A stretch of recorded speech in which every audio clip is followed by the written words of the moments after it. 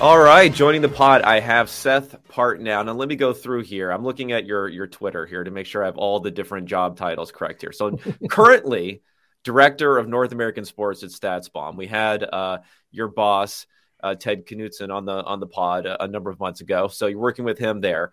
Are you still currently an author of The Athletic? Should I ask, since they've just laid off people over there? Are you still doing any work there? I do still contribute to The Athletic, do some podcasting there. I'm sort of the internal basketball analytics consulting arm for the writing staff there. Okay, so we're still in good standing there. Previously, director of basketball research for the Milwaukee Bucks. I mistakenly said Minnesota Timberwolves as we were leading into this, but at least some of the letters are correct there. When we're talking about this, Mastodon. How are things going in Mastodon? I haven't updated my. There's probably some social that I can alter. I made. I've tried out the various platforms as Elon Musk's Twitter has done what Elon Musk's Twitter has done. But there's another one too, Blue Sky, yeah, Blue Sky. I see. That's just like Minnesota, Milwaukee. I can't get these things straight. Spoutable is another one. None of them seem like they've really hit yet. Okay, well, we'll see what happens. Someone can buy Twitter when it files for bankruptcy and comes out of bankruptcy in another 6 months or so. Okay, so I hit everything there, and as part of my extensive research that I do for this podcast, I was listening to a podcast that you had done in the past with Ben Taylor of Thinking Basketball, who I'm going to have on this pod in a bit here. And I was like, this is great. I could, listen to both perspectives. I can get kind of some overarching philosophy of analytics, everything else. And then I just proceeded to hear an hour of talk about whether Rudy Gobert is underrated or severely underrated. So you didn't help me out there. Sorry. That's a take that maybe hasn't. It was a rough I think you were in the more underrated camp. You were in the more underrated camp. But a guy who falls into Jokic probably falls into like in a different sort of way. Obviously, much more of an offensive focus than a defensive focus with Gobert, but probably would also have been like a nerd favorite before this whole run. Versus, your basketball guys, your hooper guys, like who they're just sticking to how they feel and playoffs and what matters and all those sorts of things. What do you think about Jokic coming out of this series now? I always look at this kind of like underrated, overrated paradigm, and I'm seeing some wild takes out there on him already about whether or not he could be, like the greatest center ever. I think I saw on something there. So where do we stand with him right now? In general, I'm team like calm down about like, he won his championship. That's great. Yes. A lot. Like, could he reach certain heights? Could he end up with a better career than Steph Curry? Could he end up as yes, these things are in play, but let's let them play instead of like annoying them to begin with. So I don't really want to get ahead of ourselves by imagining like, yes, if he wins 3 titles in the next 5 years and all these things, well, yes, we will think of him, in sort of someplace in the firmament. And the fact that that's in play says a lot, but let's let it breathe. Let the thing happen instead of trying to let's be right rather than first, I guess is what I'll say about this. So you mentioned statistical darling. The interesting thing about Jokic is he's a guy who, even going back to in his draft profile, he was a guy who was kind of a statistics darling. And then you watch him play, and he was not in nearly the shape he's in now. He was, I don't know, 40 pounds heavier than he is now. And it's like, well, this guy knows how to play basketball, but I'm just not sure if he's an NBA level athlete. And then he got to his first summer league, and he was like the third most well-known prospect on the Denver Summer League team. It was a very good Summer League team, but there's a guy named Emmanuel Mudiay who was a very hyped guard prospect who was like the guy on that team who everyone's excited about. But you watch, it was like, yeah, that Jokic, he's below the rim player. He's not fast, but he knows how to play. Maybe he could be something.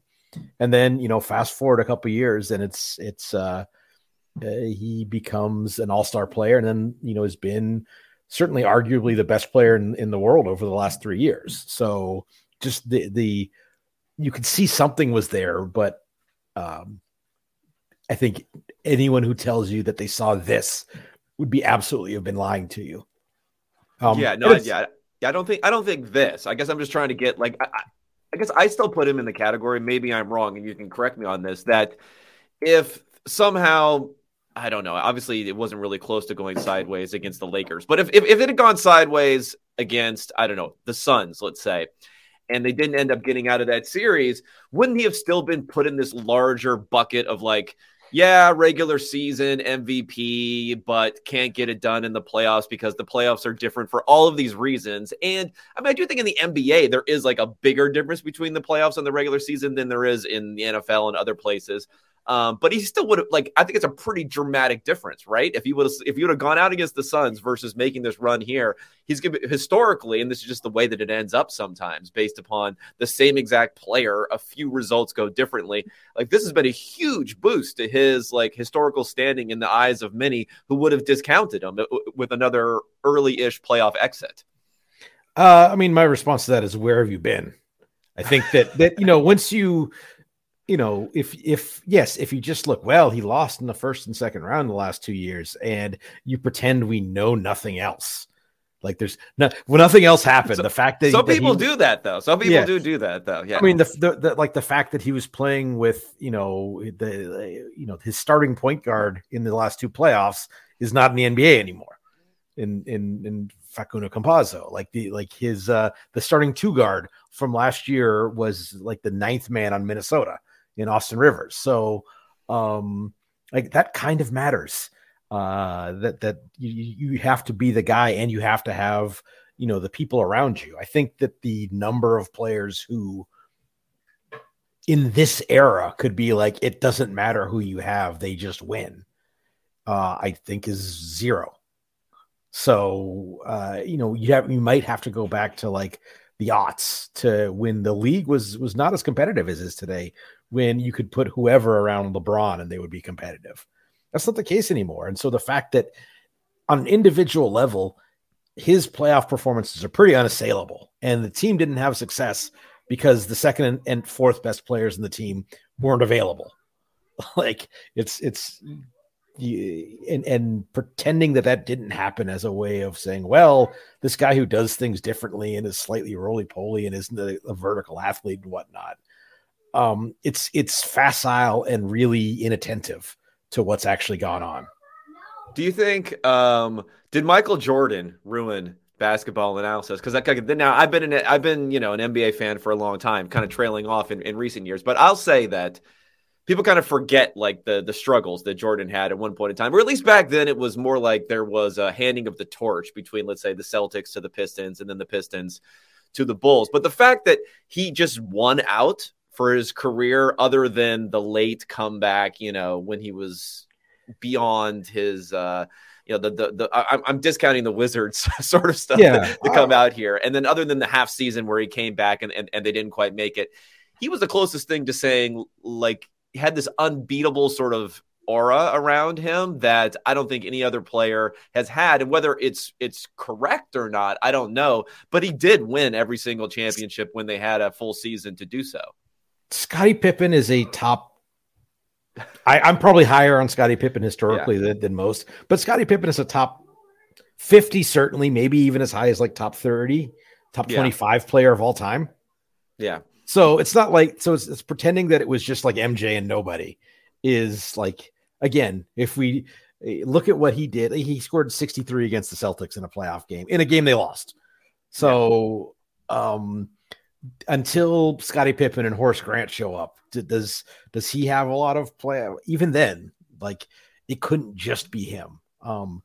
Best player wins is a great starting point for basketball analysis, but it also has to be the guys around them that can enable that to happen. There's been times the last two playoff runs where Jokic maybe wore down because he had to do literally everything. He's a guy who is great in part because he can play a point guard like role at times, but when you actually like all like the top 2 point guards on Denver in Jamal Murray and Monte Morris, who they then traded, were injured last year. So it's your third string point guard. So he's having to play point guard and center and do everything defensively and score all the time. It's like, yes, he got tired because humans get tired and the NBA is very demanding. So I think that to get back to actually answering your question, I think yes, in some ways MJ did, because there's just like this mythos about like the cult of personality and the one person doing it all on their own, like context, like without any even nod towards the context of who they're playing with, who they're playing against, that factors in. I do think that has made us, as broadly speaking, very surface level and facile about our basketball analysis. It's like, Jimmy Butler failed. Jimmy Butler got the Heat to the finals.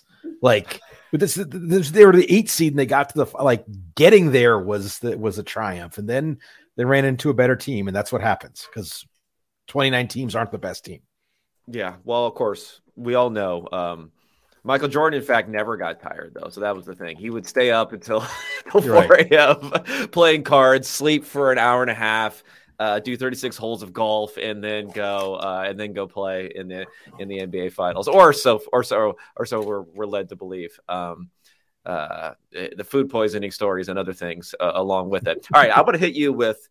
Okay, so I didn't even mention your book, Mid-Range Theory. Everyone should check that out. Got a Kindle copy myself. I just like this quote that you had at the very beginning. So I want to talk about this, and this will be an overarching thing. Obviously, you're working with football stuff now, so we can talk about some of the differences with basketball, football, analytics, everything else. But I think this applies to a lot of stuff here. So I'm gonna quote you to you, and then have you respond to yourself. That's always a good podcasting here. So it says you're talking about your book, Mid-Range Show. You said this book is not about analytics. I hate analytics. Not the discipline, mind you, but the word. The word has become hopelessly poisoned, reduced, confused, and misapplied. But we're stuck with the word, so we might as well define it properly. He says, before we do so, there are plenty of misconceptions to cast aside. So here is what won't be in this book. One neat trick to solve basketball. So let's just talk about this whole word, because I've heard people talk about this in the NFL too. Should we even use this word? Should we not be using this word? Have you come to terms with the fact that we have to use the word despite all of the misconceptions about it? And then how do we think about analytics when it comes to any sport? I think we're stuck with it, and I think it's unfortunate because I think a lot of things are getting sort of subsumed into various strands. There's there's the technological aspect of it, which is, you see this probably most clearly in baseball, where, teams almost have many teams almost have two, what we would call analytics groups. There's like the analysis group, and then the platform and application group that's building the tools that everyone uses to disseminate the information. That's really, and that really is what it boils down to, is the programmatic use of information to influence decision making, and that doesn't roll off the tongue in quite the same way. But it's not a series of tenets of like, if you do this, that is analytics. It's like, we think about things this way. We start from this point, how we ask questions, how we gather the information to answer those questions, how we disseminate those answers, how we build those answers into an overall decision-making flow. That's really what the thing is. But it gets reduced in our vernacular. Like Moneyball is just like on base percentage. And that's not what Moneyball was. Moneyball was, undervalued traits. But the specific example is that in NBAs, it's like it's 3-pointers are analytics. And that is a part of it. That was some empirical work that was enabled by kind of the statistical collation of stuff that then you use statistical methodology and almost basic math in many cases leads you to certain realizations about the value of areas of the court. But that's an application, not the thing itself. And it gets so, and the poisoning is like, I don't think the game should be played this way, and it's analytics' fault that this player made that decision. And that's always kind of players did dumb things before we came along too. It's almost on there's a I'm going to make a very dated reference. There's a scene in season 4 of The West Wing where Joshua Malina's character is begging for there to be rain so that suppresses a vote count in an election. And he walks outside and he goes, "Come on!" And it starts raining. And then he said, "Wow, what else can I do?" That's sort of how I feel about like all the things that analytics get blamed for. Is like, oh, if I can do that for my next neat trick, watch what else I can ruin, I can change. So it's almost become a useful scapegoat for a thing I don't like, whether or not that thing has anything to do with what is truly going on in the work of statistical analysis and application and communication and decision-making processes. Yeah. I guess the dichotomy of thought between how analytics is viewed and how maybe I would think about it, some of it just has to do purely with this other view of being a certain type of person and a certain type of tool, or using data, using some sort of modeling, some sort of machine learning, some sort of process there, and the certain type of person does it. It's quote unquote analytics, where I guess when I try to think about it more holistically, and maybe analytics isn't the right word for this, a holistic sort of view, it's kind of just using the best tool for the most insight or value that you can get. And sometimes it is those things, sometimes it's not those things. But then how do we bring those two things together when, like, you worked within an MBA organization and you are the director of research? Does it end up being like a siloed sort of thing, though, inside these organizations where it's, okay, that's our analytics, which is certain person using certain tools for certain insights, whereas it should be, no, we're looking at everything in this kind of thoughtful, intentional sort of way. And sometimes we're doing this and sometimes we're doing that in order to get the best results. So this is something that comes up, when I'm not a huge fan of rankings in general, but got to get those clicks. They do clicks. I do player tiers, which is as close as I'm comfortable with doing ratings. But various outlets come out with like the analytics ranking, like which organizations are the most analytically forward or what have you. And it's something that is actually more on two axes than rather this team is or isn't. There's kind of level of investment on kind of as one dimension, and then level of I guess you would call integration as the other one. And there are teams that have very like low dollar amount, low head count. I think the Denver, like the Nuggets, basically only had one dedicated analytics staffer prior to this season, but they've been an organization that has gotten a ton out of it. Like, congratulations and shout out to Lane Vashro. They have a weird structure. I don't know if they still have it, but like Kroenke used to have a separate analytics organization that was somehow advising, because he has the Avalanche too, right? Yeah. And then the Rams, and then I guess Arsenal also, but that's probably a whole separate thing. And where he was kind of like advising all those. I don't know if they had like integration or adoption, as you might say, but I guess they had some other staffers outside of the Nuggets, which may have fed some information into them. That group eventually got folded back into the teams. It was it did okay. It was unfortunately the exec who was kind of overseeing that project.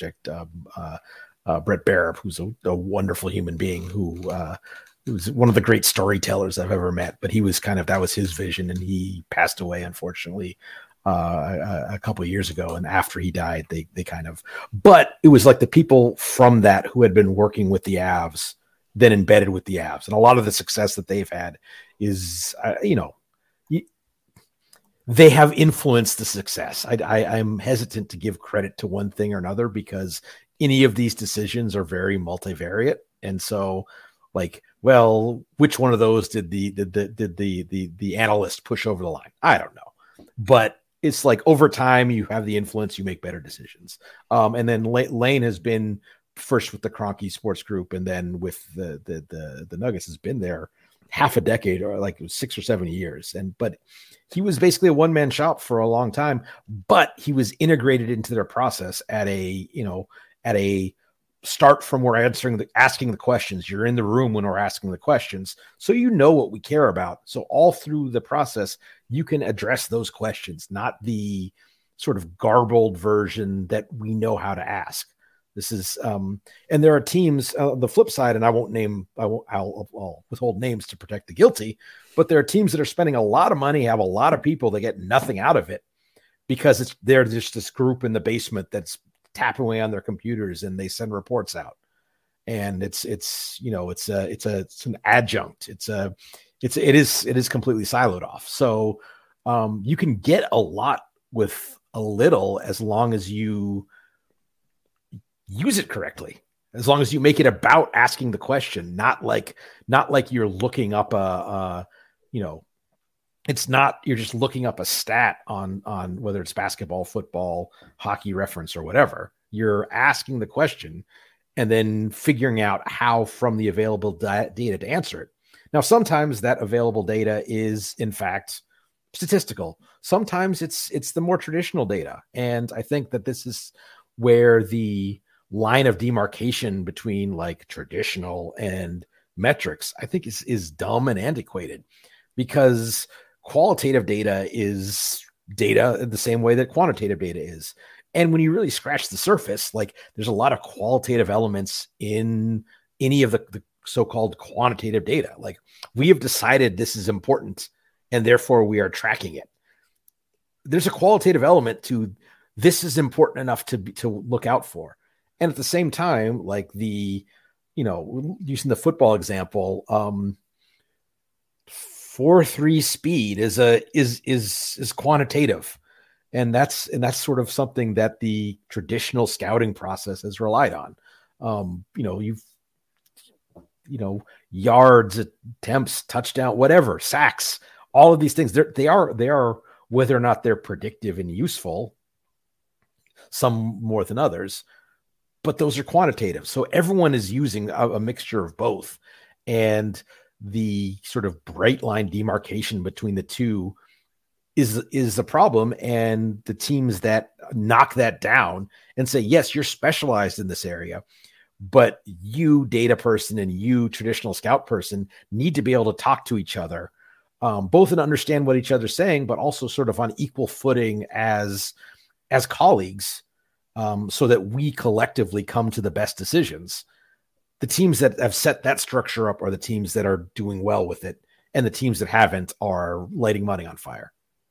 Okay, well, where does the buck stop when it comes to making this happen? Is it the general manager or the equivalent that really is the person that we care about here? Is it, I don't know, some other level of the organization? Is it the head of research and how they are able to influence and sell, in a way, and establish relationships and do those sort of things? In the NBA, can it even be some of the players who are very influential, which I don't think is really the case in the NFL, but maybe in the NBA, players actually have sway because you're scared about losing players in a way that you aren't necessarily in the NFL. Who is the person that's going to help make this happen more than anyone else, or does it have to be a combination? To some degree, it's a combination. I think it can happen at the, we have a lot of esoteric titles that the lead decision maker in basketball ops has, but we colloquially call them GMs. Right. It can start with the GM, but really the surest way to make sure it happens is if it's something kind of from ownership. We are going to do things this way. And those tend to be, now sometimes it is that has been the GM has managed upwards to say, hey, we're going to spend money on this and integrate this in our process. Are you cool with that? And then yes, and then that's how the organization runs. I would say that the sort of the head of research, the head of analytics or whatever, I don't think they can create that culture, but they can break it if they are a bad communicator. It's an interesting thing about like the analysts, certainly the head analyst, the head of research position, I mean, I think you mentioned that they're bad at selling. It's a sales job. Yeah. You have to, and by the way, that's not a pejorative. Like scouting is sales too. You're convincing the room that like this guy is good or bad and should be wherever he is on our draft board. Like you have to not just, well, I watched the tape and he's great. It's like, okay, well, cool. You have to tell a story that people buy. And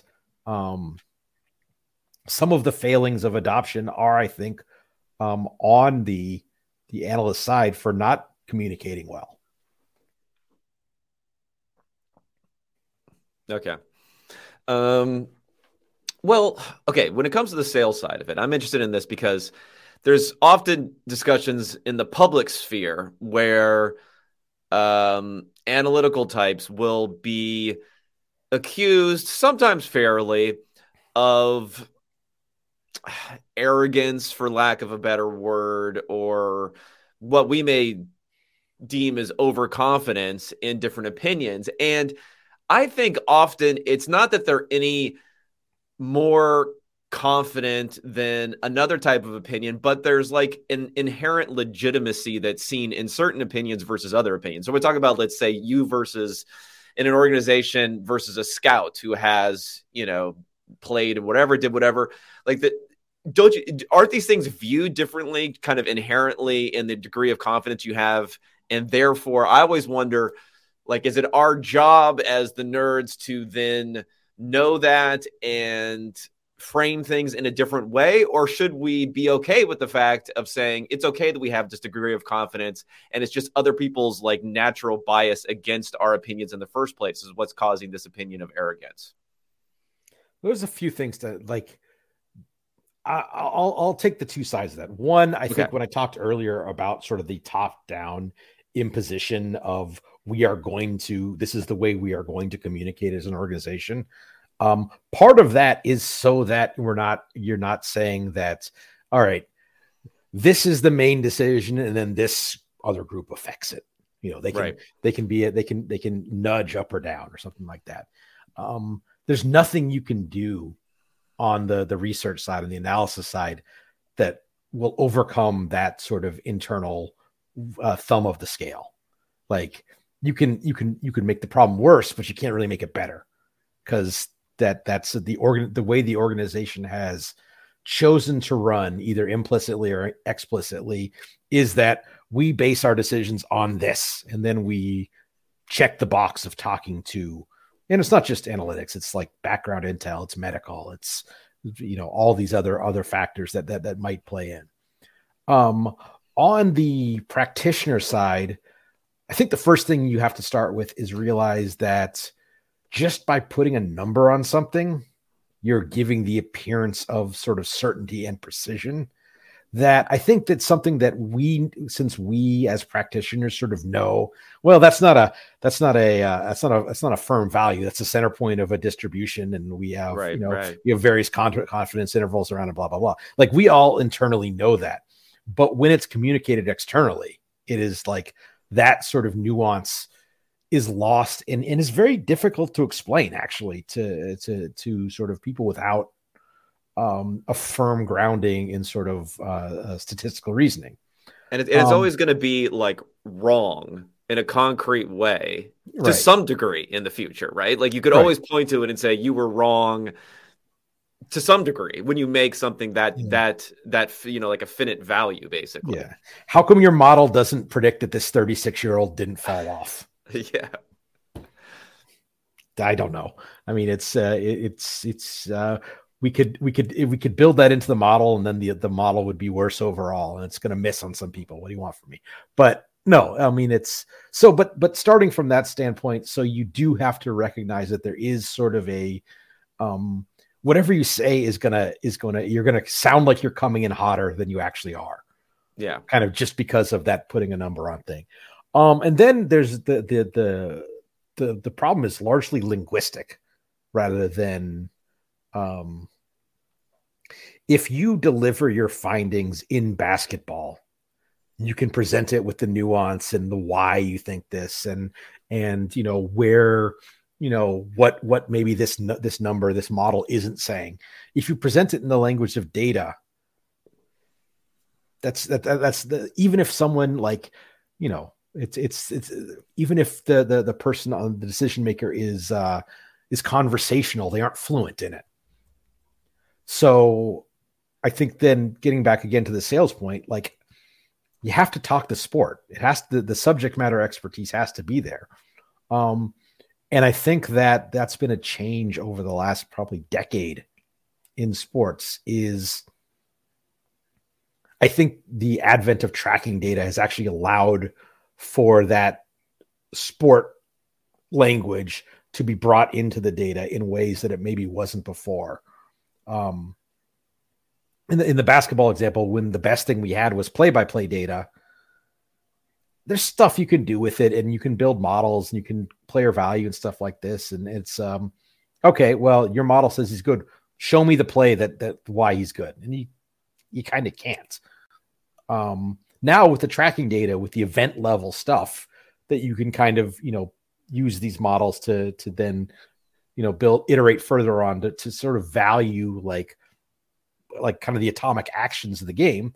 Then you can say, well, he does this well. He does that well. He does this more often. And that now we're talking about basketball. We're not talking about numbers. And now we're having a conversation where, oh, wow, I didn't, now that you mentioned that, I did kind of see that in the tape, but I didn't realize it at the time. Or it's like, I don't agree with that. Let's go back and watch some more and see what we see. So there's a shared, once you get to that point, there's a shared language that you can actually have the discussion on. Whereas if you're in the realm of like numbers and algorithms and formulas, you're never going to communicate well because you're literally speaking two different languages. Well, let's start the talk, and this is going to be a biggish theme of what I want to talk about is your experience and then continued analysis in the NBA versus what you're doing with Statsbomb now, moving into football. I guess primarily, would you say in college football is the target market now, or no? I think the college football data is okay. Certainly the and NFL has the NFL tracking data is pretty good.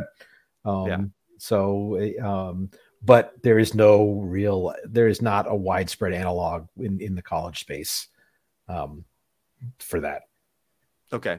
So when you're having these conversations with probably a pretty diverse set of decision makers and all of these different college football programs, is it a lot of deja vu when you're talking about things that you had to do as far as with basketball and getting people to understand what you're doing, being able to talk on the same level because you're talking about tracking a little bit more as you were, so using the same language? Or are there like fundamental differences just between the sports where it makes it more difficult or easier in some ways to be able to get buy-in from decision makers that this has real value for them? Some of both. Okay. There's definitely some deja vu about kind of that linguistic bit. And frankly, I played basketball. I played a couple years at a D. So speaking the language of basketball is something that was fairly easy. Like like taking the number and turning into a basketball thing was. And football's much more of a road game for me. But thankfully, I have people who work for me who have playing and coaching backgrounds who can do that at a much higher level than I can. But the differences in the sport are pretty interesting and pretty key.